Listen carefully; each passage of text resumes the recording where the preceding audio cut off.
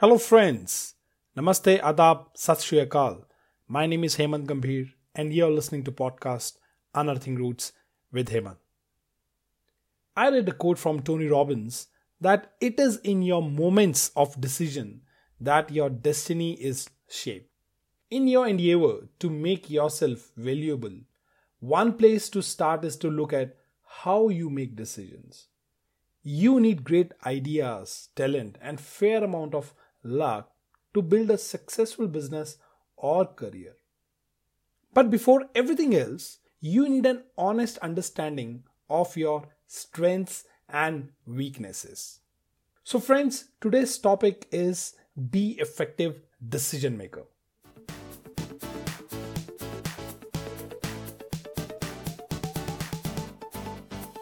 First, let's talk about why making a decision. Let's try and understand decision making in simple terms. The first question is why you are making a decision. The answer is you have an outcome or objective in mind which you wish to achieve. Therefore, always start decision making process with an end in mind. Your desired goal could be to become a millionaire, switching the job, enhancing metrics such as higher sales or increasing your market share, solving problems in production or productivity, etc. When you know where you want to go, you align your efforts to getting there by minimizing distractions. So next we're going to talk about inputs for decision making. The next step is to gather data and information on the issue.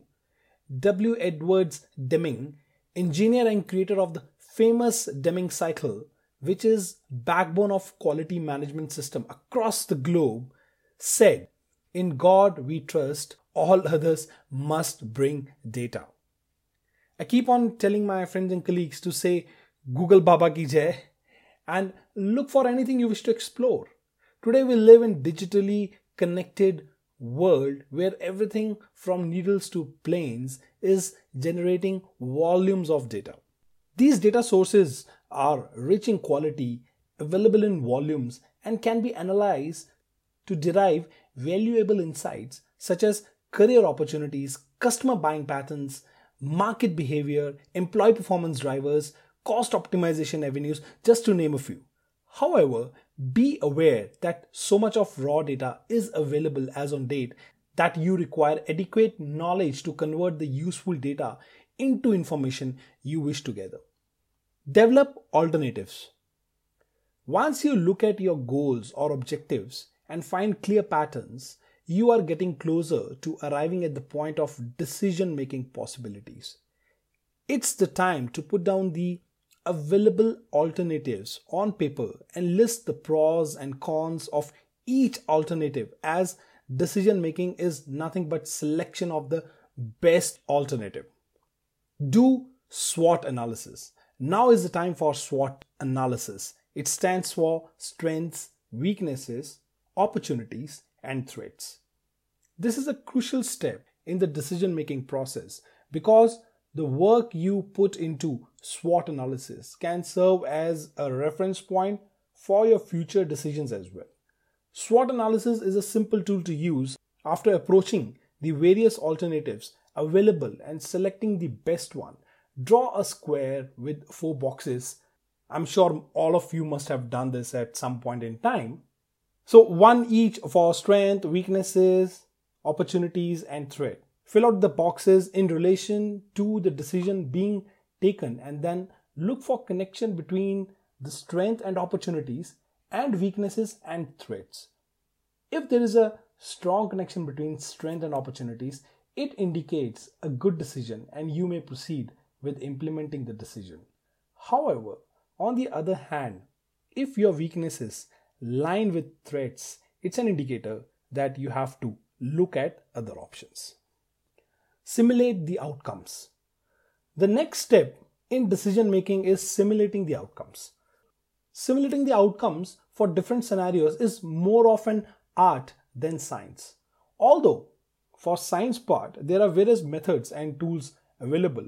However, the other part of simulation is one's ability to visualize the scenario and the possible outcome. This may come from experience, business acumen, and an understanding of your environment under which you are taking decision. Most part of it is plain old common sense. One of my favorite quotes is, good judgment comes from experience and experience comes from bad judgment. However, in today's digital age, where every minute is precious, you don't have time to learn from your own mistakes. Therefore, to become good decision maker, you have to look into the decisions taken by others or maybe your predecessors and to learn from their mistakes. Listen to your heart. Intuition, gut feeling, instinct, you can call it by any name you like, but it is one thing that no software code will be able to replicate.